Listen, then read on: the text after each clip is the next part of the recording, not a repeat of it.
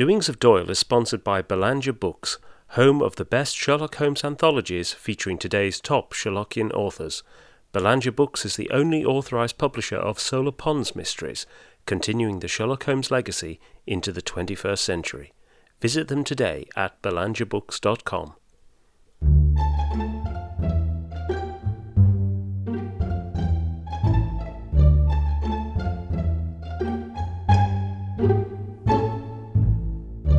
Welcome to Doings of Doyle, a podcast dedicated to the works of Sir Arthur Conan Doyle, the creator of Professor Challenger, Brigadier Gerard, and, of course, Sherlock Holmes. I'm Mark Jones. And I'm Paul Chapman, and together we'll be exploring Doyle's eclectic bibliography to understand more about the great man's life and work. We'll be discussing his fiction and non-fiction, the well-known and the obscure. And stopping by Baker Street along the way. You can find out more at doingsofdoyle.com or follow us at Doings of Doyle on Twitter. Hello and welcome to episode 29. Today we travel back to the very beginning and explore Conan Doyle's first published work, The Mystery of Sasassa Valley, from 1879. And here's Paul to lead us into the story. Tom Donahue and Jack Turnbull are down on their luck. Having failed to qualify as barristers in England, they have turned to prospecting in South Africa, with no greater success. But one stormy night, their pal Dick Wharton visits them, with a strange tale of a red-eyed demon on the veldt. His fantastic yarn excites Tom beyond its intrinsic merits and energizes him into a bustle of activity. Jack is mystified until the night that he and Tom go out in search of the demon.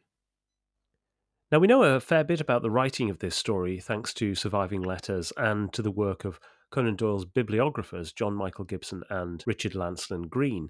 Sasassa Valley was written while Conan Doyle was still a student at Edinburgh University, although he wasn't actually in Edinburgh at the time. During his studies, he took the occasional apprenticeship with doctors across the country to gain experience and pay his way. And one of those he often resided with was Dr. Reginald Ratcliffe Hoare of Clifton House, Aston Road in Birmingham. Ratcliffe Hoare had what Conan Doyle described as a 5-horse city practice, which kept the young student working from morning to night.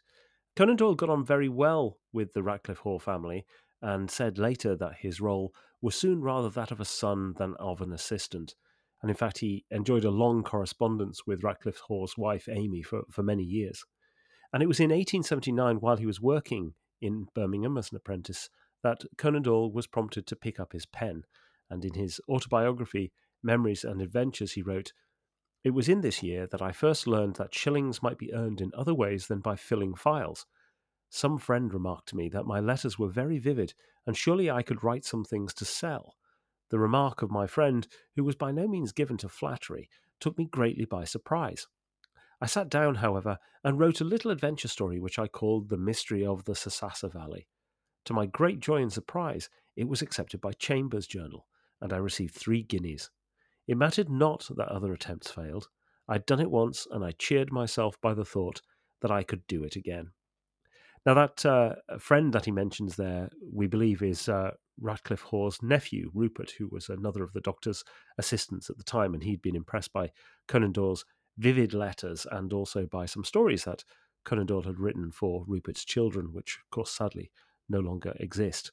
Conan Doyle's reference there to other failed attempts is worth noting as well, since Sasassa Valley, while it was the first story to be published, was not the first story to be written or indeed submitted to a publisher.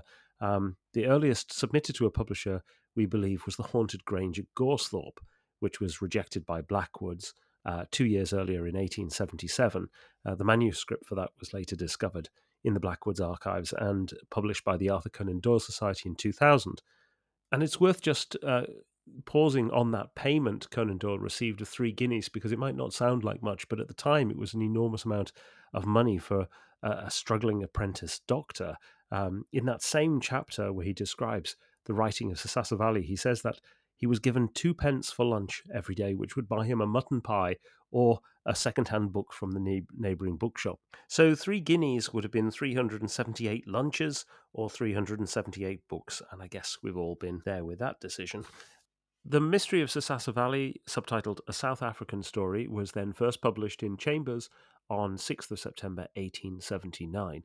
And the story appeared anonymously, which was pretty common for the journals of the day and a source of frustration for many budding authors. Although it has to be said, Conan Doyle didn't object when one of his early anonymous stories was mistaken for the work of Robert Louis Stevenson.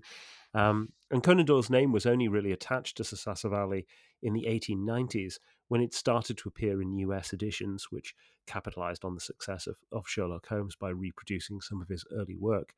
Owen Dudley Edwards makes the point that Conan Doyle really prized this 6th September issue of Chambers' Journal and pored over it for the other contributions. And he makes the observation that the first article in that issue, which is on the rather dry subject of land transfer, has reference to the Dimmesdale frauds, and he suggests that this might be a source for Dimmesdale, the hero of the firm of Girdleston. There are actually two other articles that follow that are interesting as well. One of them, though, is The Brave Swiss Boy, which is a fiction translated from the German, which is about a herdsman's son living in the Bernese Oberland near Meiringen, which could well be an influence on the final problem. And the third piece in there, which appears immediately before Sasassa Valley, is called Glimpses of London, and is a description of walks around the city and many of the sort of locations that you would associate with the early Sherlock Holmes stories. And of course, we know that Conan Doyle based a lot of the locations in Study in Scarlet, the London locations in Study in Scarlet, on second-hand information because he was less familiar about London. So here's another possible source of inspiration, all coming from this quite amazing journal, Chambers' Journal. Yeah, Chambers' journal was a real fixture of Edinburgh cultural and intellectual life.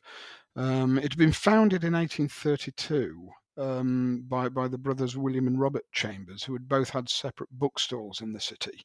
Its first title was Chambers' Edinburgh Journal. And this changed in 1854 to Chambers' Journal of Popular Literature, Science and Art, and then in 1899 to Chambers' Journal, simple, which I suspect people from 1854 onwards just called it Chambers' Journal anyway. Yeah.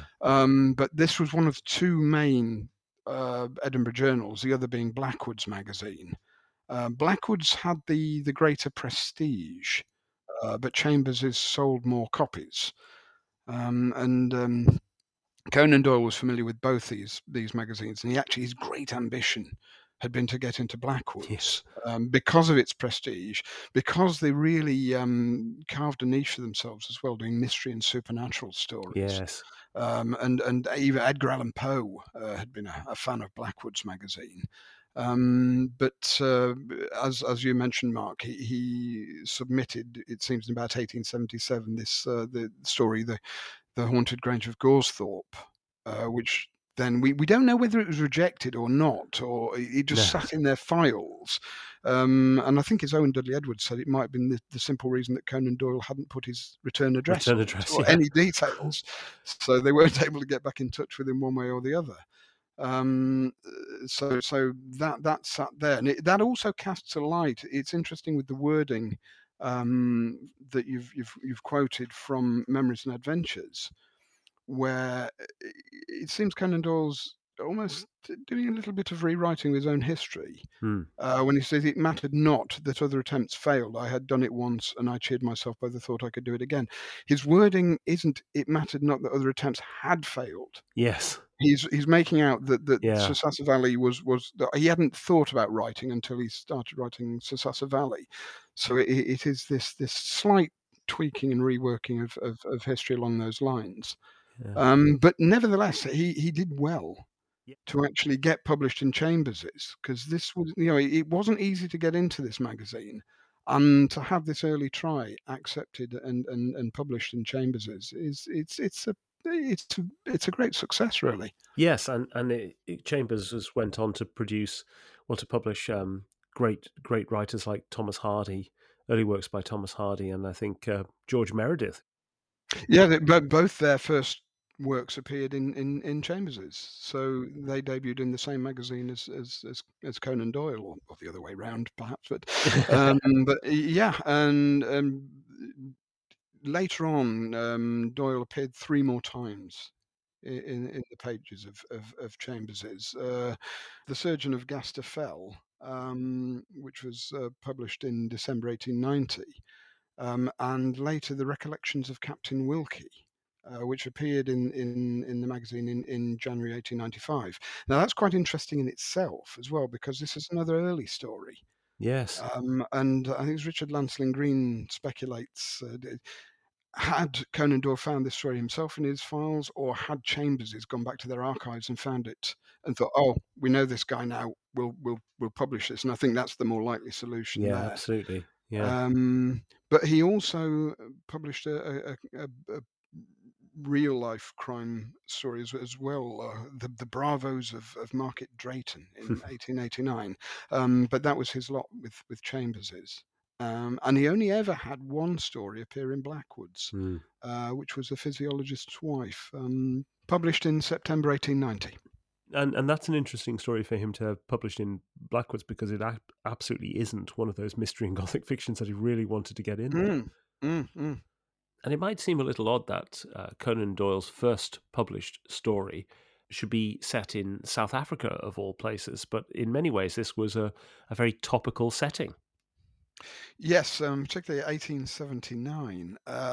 This is the year of the Anglo-Zulu War, Mm. which had begun in January 1879 with the British invasion of Zululand, and it came unstuck pretty quickly with the Battle of Isandlwana on January the 22nd, when a British column was essentially wiped out. This was quickly followed by the smaller Battle of Rorke's Drift, where the British, in a way, redeemed themselves, and 11 of the defenders of this mission station, which most of us know through the film Zulu, Yeah. 11 of the defenders won the Victoria Cross. Both Isandlwana and Rorke's Drift were huge news stories, and there is a cynical view which could say the Victoria Crosses were to distract from Isandlwana. Yes.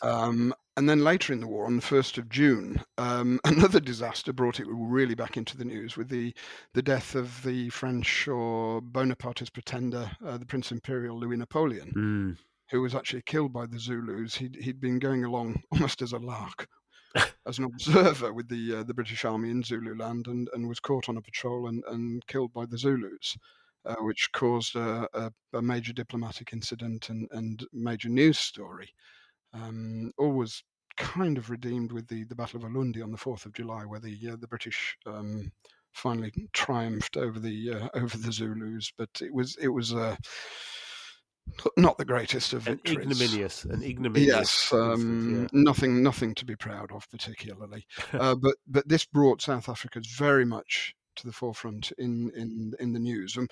If Conan Doyle was writing The Mystery of Sasasa Valley in perhaps late summer of 1879, this would be very much in the forefront of the news, and he would be observing all this himself, and with his interest in Napoleon and so on, maybe the story of the Mm. Prince Imperial would really have caught his imagination. So perhaps that's why he set this story in South Africa rather than in America or Australia, and just to give it that topical edge. Yes, yeah.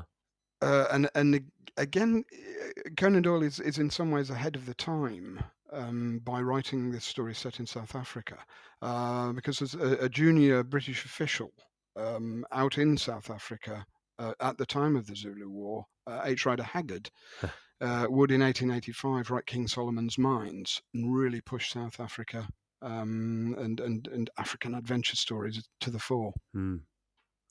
It's also interesting within this colonial perspective to note that Sasasa Valley was published on the 6th of September, which is 3 days after the British diplomatic mission to Kabul had been massacred, launching the second phase of the Second Afghan War, which would then have another disaster, the Battle of Maiwand, at which a certain Dr. John Watson was badly wounded and invalided home. In one of several limbs. Mm. And of course, Watson was meant to have been out in Ballarat in Australia, in the famous mining district. And the other reason why South Africa will have been in the news at this time was because of the immense interest and explosion of interest in diamonds.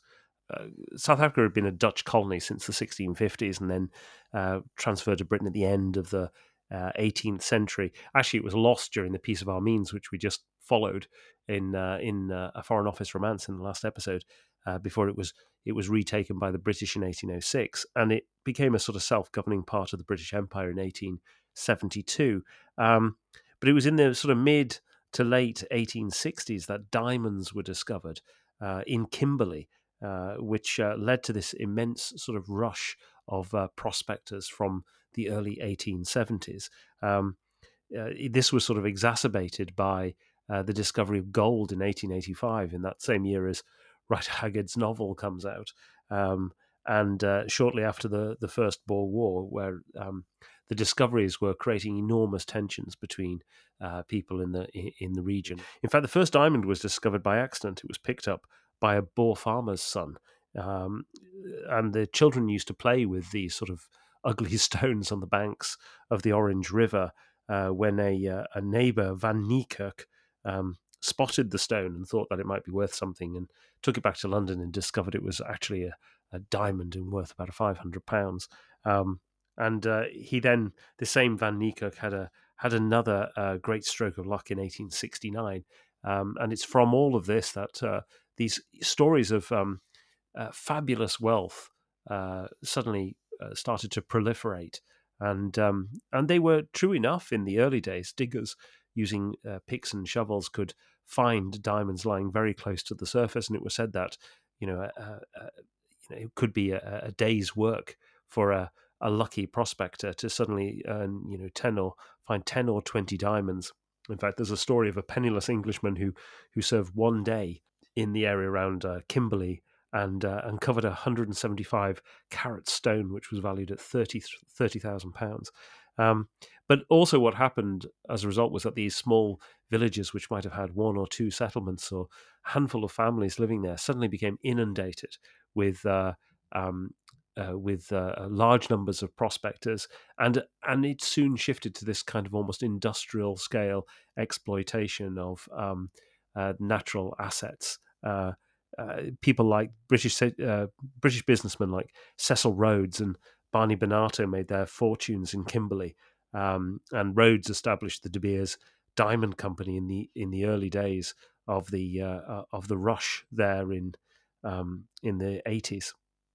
And Owen Dudley Edwards speculates that Conan Doyle may have picked up information from South African students Yes. at Edinburgh, so he may have had some first-hand information coming to him about this. Yeah. The Diamond Rush attracted all kinds of characters to South Africa. I mean, you just look at Rhodes and Bonato themselves, and Conan Doyle in Sasasa Valley. It's perhaps pointed that he makes Tom and Jack failed barristers. Yes. These aren't a pair of rough diamonds, to coin a phrase, but they're ones. I mean, later on, I think it's Jack apologises to his readers that he's become a bit rough-edged himself by the experience of being out in the diamond fields and mixing with some very very rough characters. Yeah. And we get this later on again in the Sherlockian canon, in the Solitary Cyclist, where Carruthers and Woodley are these characters who come out from the from South Africa and from the diamond fields. You get the impression, certainly with Carruthers, you don't get his full background, but he's obviously got a bit of a polish about him. Yeah. Whereas Woodley, of course, has no polish whatsoever. So again, I think Doyle is himself very interested in the mix and how this is kind of a social leveler. Yes. How you can get people from a supposedly respectable background can come out penniless, and people from the bottom of the social order can, as you point out, possibly make £30,000 in a day. So Yeah. it's obviously great, a great field for a novelist to work in. Yes, and I was reading an interesting article. I'll put a link to it in the show notes from Isabel Hofmeyr, talking about the mining stories that actually came out of South Africa. So the ones written by people in South Africa and then syndicated around the world. And she sort of describes two phases of the mining story. The first of them is the kind of penniless, down on their luck traveller who earns success through perseverance and luck, basically. And she says that in these earliest forms of stories with these characters, there's a lot of focus on that sole prospector, lots of legends and fables and superstitions and myths, which ties into the sort of ghost story element that we have within Sasasa Valley. But she says that over time, the stories that came out of South Africa started to replace the honest digger with what she calls the gentleman pioneer, who was more of a reflection of what was actually going on the ground, which was the influx of corporations to actually, like the De Beers set up by Cecil Rhodes, to capitalize on this at scale, and she sort of brings in the gentleman pioneers as being a signifier, a sort of politening up of what was actually quite an exploitative practice on the part of the corporations coming in to make use of natural assets and indeed the local population as labour. And interestingly, Sasasa Valley sits almost on the changeover point between those two literary traditions coming out of South Africa, in that Jack and Tom are, as you say, this sort of rather gentrified types, but they've almost gone backwards to be the hard drinking types who are basically, when the story begins, contemplating leaving South Africa because the 3 years of promise has not really come true. So there's an interesting set of literary traditions there that, whether Conan Doyle was aware of them or not, it just happens that Sasasa Valley sort of sits into that aspect of the tradition.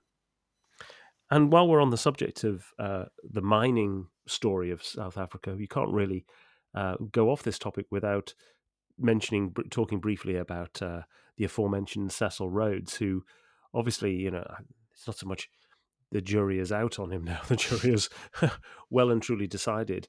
But Rhodes, in addition to being a prospector and the former of the De Beer Diamond Company, which still exists to this day, he entered the Cape Parliament in 1881 and became the Premier of South Africa in 1890.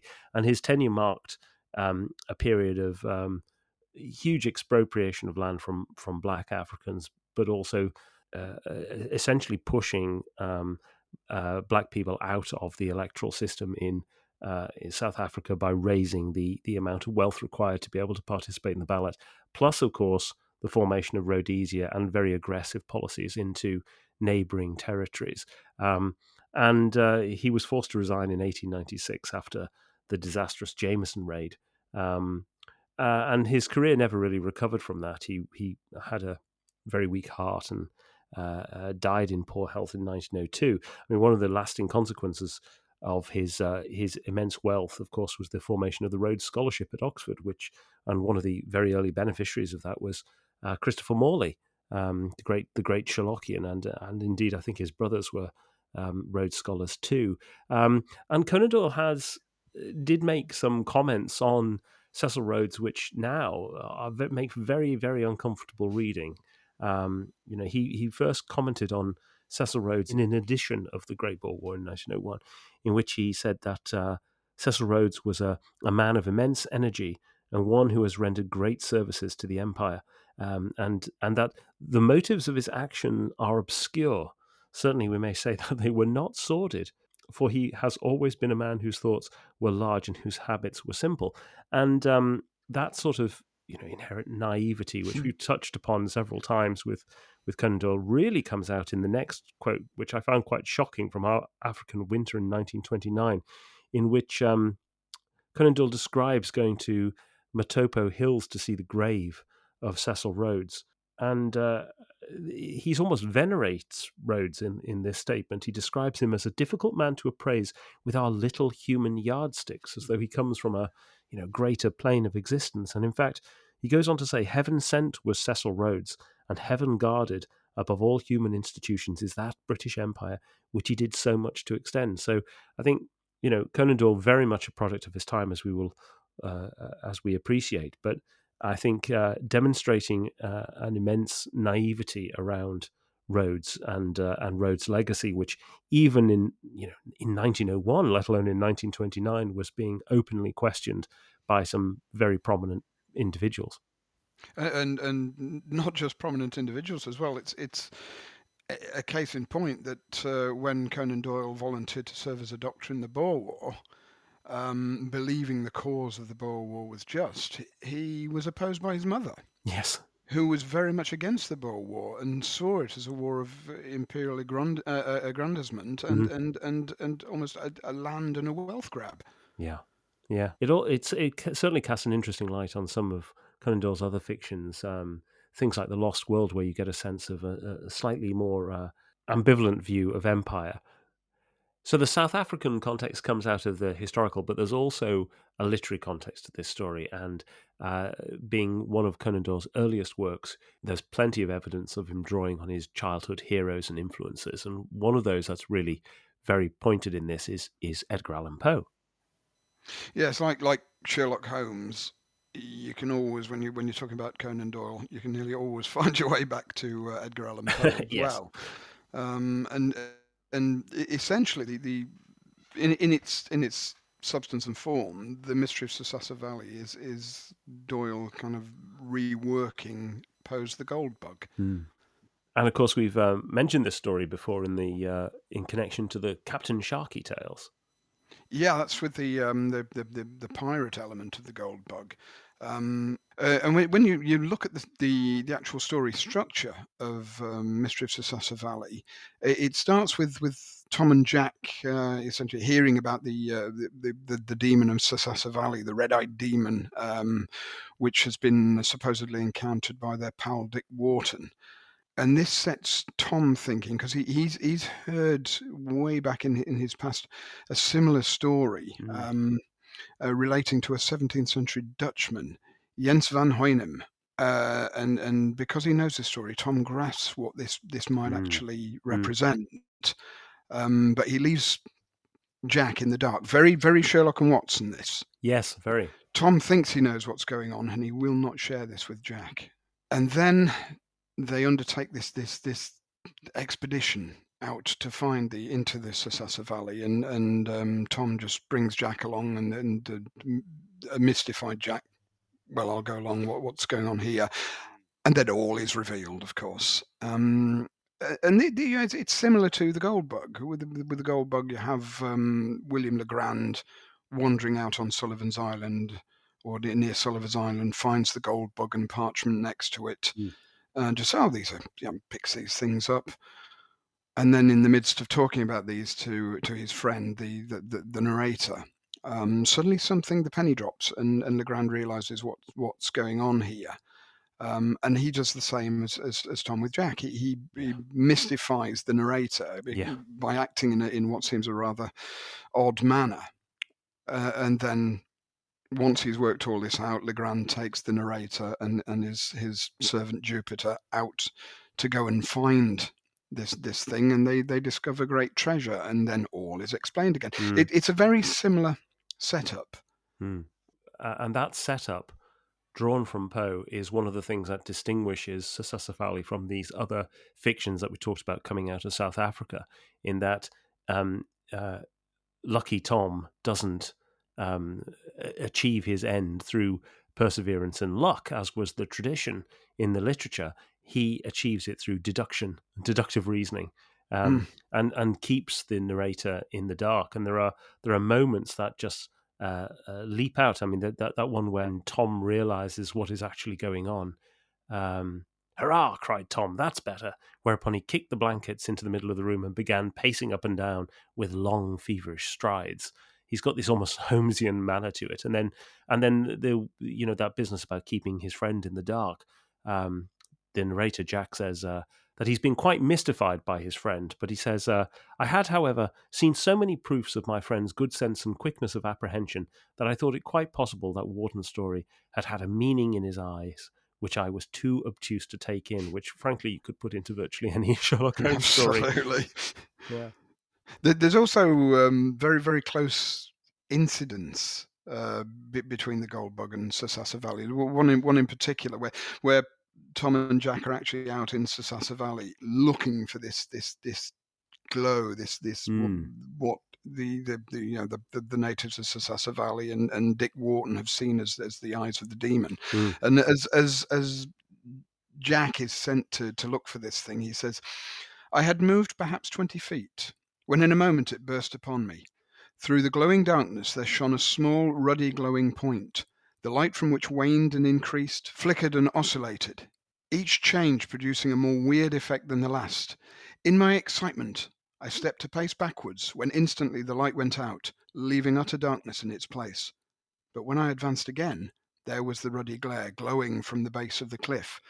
And this is similar to when Legrand in the Goldbug goes and sits on the devil's seat, Yes. and he says, "I put myself down to the ledge and found that it was impossible to retain a seat upon it except in one particular position.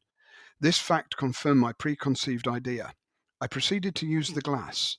I moved it cautiously up or down until my attention was arrested by a circular rift or opening in the foliage of a large tree that overtopped its fellows in the distance. Having carefully taken the bearings of the tree, I turned homeward. The instant that I left the devil's seat, however, the circular rift vanished." Yeah. So, Very using clearly the the same same. trick. Yeah. Very clearly. The other trick that I think you pick up on there is this one of the trick of the narrator, where at the point at which it's clear that Tom has deduced something, you shift into a different avenue of activity. Mm. It's a bit like, we might call it the Sarasate moment in Red-Headed League, where Holmes has worked out that there's a bank robbery going on. We don't know that as the reader. The narrator doesn't know that, but he goes off and listens to Sarasate for the afternoon, and you get exactly the same trick here as well, where the moment that Tom works out something is happening, he sort of changes track completely. "And now, my boy," said Tom, "let's have some supper and a sleep. There's nothing more to be done tonight, but we'll need all our wits and strength for tomorrow."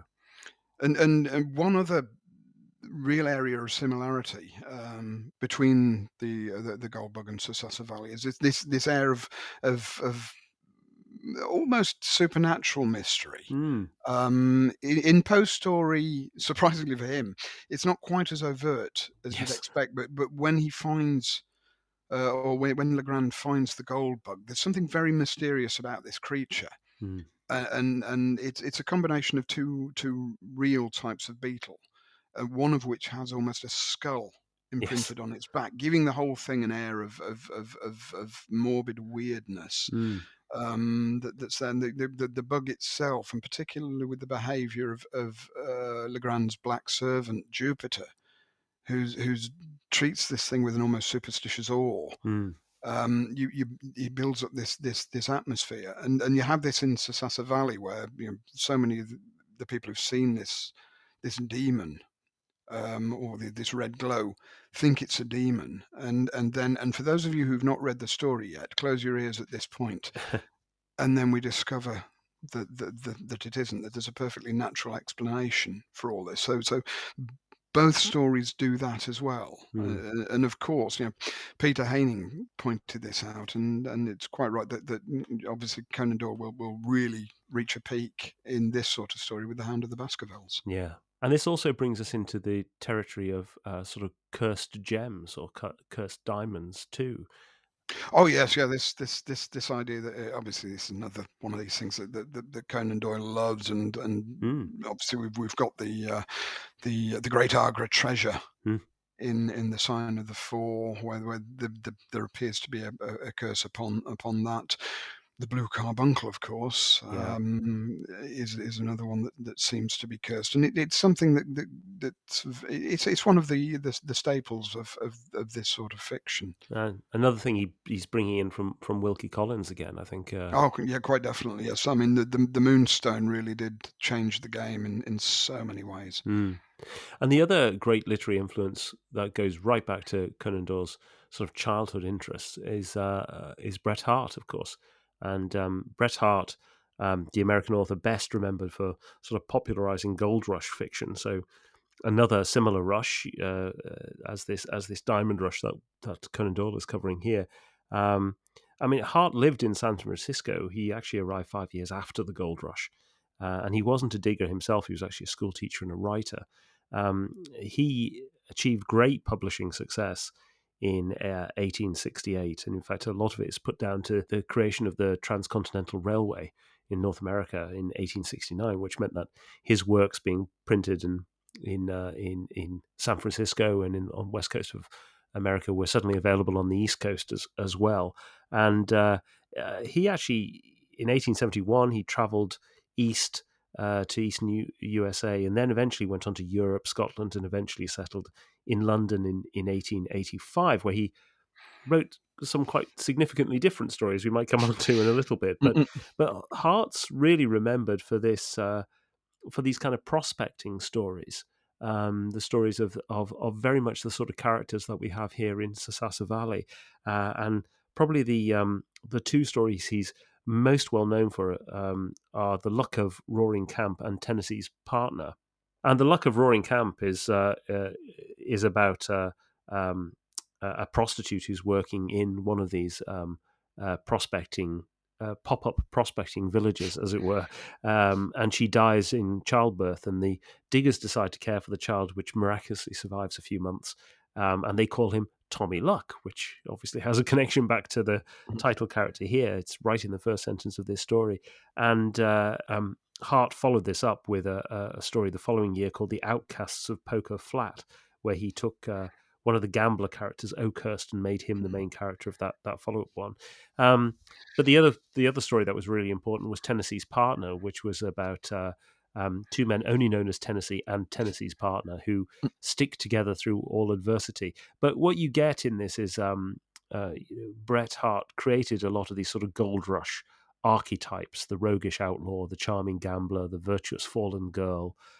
They all appear in westerns and indeed westerns of different ilks. They're in Star Wars as well, but also dialect. Very good use of dialect and sort of local character, localism, local color within American literature too. And that's something that very clearly influenced Conan Doyle in these early colonial fictions as well. And we don't quite know when Conan Doyle came across Harte, but we know for sure that Harte's first collection of stories, his first major collection, which was The Luck of Roaring Camp and Other Sketches, printed in Boston in 1870, was reviewed in the aforementioned Blackwood's Edinburgh Magazine.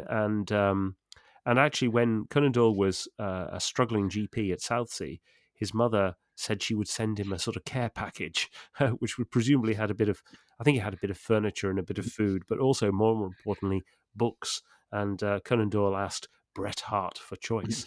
And Conan Doyle had this to say on Harte when it came to Through the Magic Door in 1907. He said, Harte was one of those great short storytellers who proved himself incapable of a longer flight. He was always like one of his own gold miners who struck a rich pocket but found no continuous reef. The pocket was, alas, a very limited one, but the gold was of the best. The Luck of Roaring Camp and Tennessee's Partner are both, I think, worthy of a place among my immortals. They are, it is true, so tinged with Dickens as to be almost parodies of the master, but they have a symmetry and satisfying completeness as short stories to which Dickens himself never attained. The man who can read these two stories without a gulp in his throat is not a man I envy. And in fact, when Conan Doyle did his American tour in the mid 1890s, he at one point gave an interview where he said that he knew Tennessee's Partner and The Luck of Roaring Camp off by heart. So, this was a story that really heavily influenced him. And if you think about the other fictions that follow rapidly on the heels of Sasasa Valley, The American Tale is a peculiar one in that it's set in North America, but has a sort of Englishman figure within that one. But the others are set in British colonial possessions in South Australia, South Africa, in the case of Sasasa Valley. And you get very much the sort of echoes of Bret Harte in The Gully of Blumenstyke or My Friend the Murderer, particularly in The Gully of Blumenstyke, where there is a sheriff of sorts called Chicago Bill, who feels like he has been pulled straight away out of a Bret Harte novel. And the other two influences that I think you can feel in here are possibly a little bit of Mark Twain, another writer associated with the Gold Rush, who actually knew Bret Harte and hated him to the point where his lasting commentary on Bret Harte is quite something to read, and also Mayne Reid, who we talked about in episode 13 on the refugees as being a particular influence on that story. Conan Doyle did actually get to, I think, have dinner with Bret Harte in London, but doesn't seem to have had much engagement with him. And by then, Hart had moved on into very different type of literary output. I mean, there are a number of points which arise from this influence of Bret Harte and Poe is this the way that Conan Doyle is so influenced by American writers Yeah. at this time. And started with Mayne Reid when Doyle was a boy, enjoying his adventure stories, Mm. and then going to more sophisticated levels with Edgar Allan Poe and Bret Harte, and this stayed with him. Mm. I mean, obviously, these sort of stories influence Study in Scarlet. Mm. There's very much that feel, the Bret Harte Western feel. That it's religious pioneers Yeah. rather than prospectors in this, but it's a similar sort of frontier spirit Yes. that's informing those, and this stays with Doyle through to, I mean, the Valley of Fear, Mm. 1917. It's he's still interested in these sorts of stories, and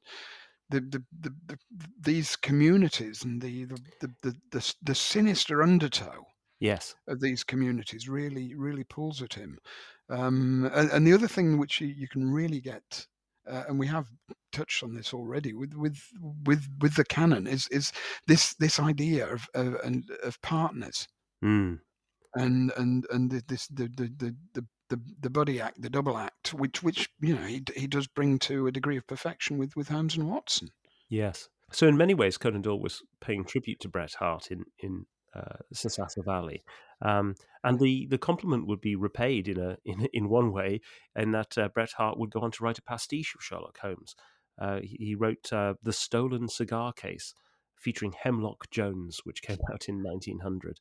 And on the topic of Watson again, I mean, one of the other pieces of writing by Conan Doyle that relates back to, I think, Bret Harte is this rather obscure play, Angels of Darkness, the unfinished play, which has many connections to A Study in Scarlet. It's, there was a lot of debate as to whether it was written before or after, and I think Chris Roden came up with the suggestion that it might have started out as a story that was an independent story, and then the Mormon section from A Study in Scarlet was added in after A Study in Scarlet. But that story, that play, unfinished three-act play, was famous because it has a character called Dr. Watson, who's a San Francisco doctor, and so there's been a lot of debate as to whether or not that was the first appearance of Dr. Watson, if indeed the play was written before A Study in Scarlet. The biggest sort of non-American influence on Conan Doyle around this time, of course, is Robert Louis Stevenson, and probably the most obvious connection there is with The Dynamiter from More New Arabian Nights, which came out in 1885. And you see evidence of that, being pulled into Study in Scarlet, and but again, similar kind of use of sort of local characters, local color, that kind of frontier landscape, prospectors struggle on the fringes of society. These are kind of the adventure novels that Conan Doyle, the adventure stories that Conan Doyle was really interested in growing up. And Stevenson himself had actually gone out to that part of the world when he went to America, in pursuit of Fanny van der Grift, who would later become his wife. Mm. And he went by rail across the whole of North America from east to west, and spent quite some time in San Francisco, Mm. soaking up the atmosphere of that part of America at that time. And this all comes out in the Dynamiter, and it's in itself another hugely influential book. And Arthur Machen loved this book as well. And in his 1895 decadent classic, The Three Impostors, Mm. there is an episode called the Novel of the Dark Valley, which is very definitely in that same sort of territory again, and another homage to this sort of fiction. Mm. So all in all, this is it's a really interesting piece of work. It's clearly apprentice work from a very promising new author, but I think it's got a lot of inherent merit. Yes, it's a great story in its own right, and it's it's not entirely satisfying, Mm. unfortunately. There are gaps in the story where it seems to leap to conclusions, Yes. one thing where it is very much the opposite to the Gold Bug is it's a rip roaring race through story without too much explanation. Mm. And perhaps Doyle looked at the Gold Bug and thought, it's a bit long and there's a bit too much explanation, and so he was trying to avoid that. You do get the gist of the story. No essential information is really left out. Mm. So yeah, it's well structured and it's an enjoyable read. Mm. But it's also, of great interest because it's pointing the way to the future. We've got this love of these sort of adventure stories, which is going to come out more and more throughout the 1880s with the stories that you've been mentioning, influenced by Bret Harte, and you've also got this partnership between the two main characters, Mm. which really is pointing the way towards the eventual outcome with Holmes and Watson. So it's a story that yeah, I would quite definitely recommend anyone really interested in Doyle and in Holmes, that they should read. Yeah. So that brings us to the end of this episode. If you would like to find the show notes, they can be found at doingsofdoyle.com. And if you're interested in sponsoring the podcast, then check out our Patreon page, which is patreon.com/doingsofdoyle. And we've got a special guest next time. So who are we talking to, Paul? We'll be talking to Professor Douglas Kerr, who is the general editor of the Edinburgh Conan Doyle New Critical Editions, for which he has written an introduction to Memories and Adventures, Conan Doyle's autobiography. And this earned him one of the inaugural Doylean Honours Awards earlier in the year. Excellent. And that will be a great conversation with Douglas. So please join us for that at the end of September. Until then, it's goodbye from me. And goodbye from me. Goodbye.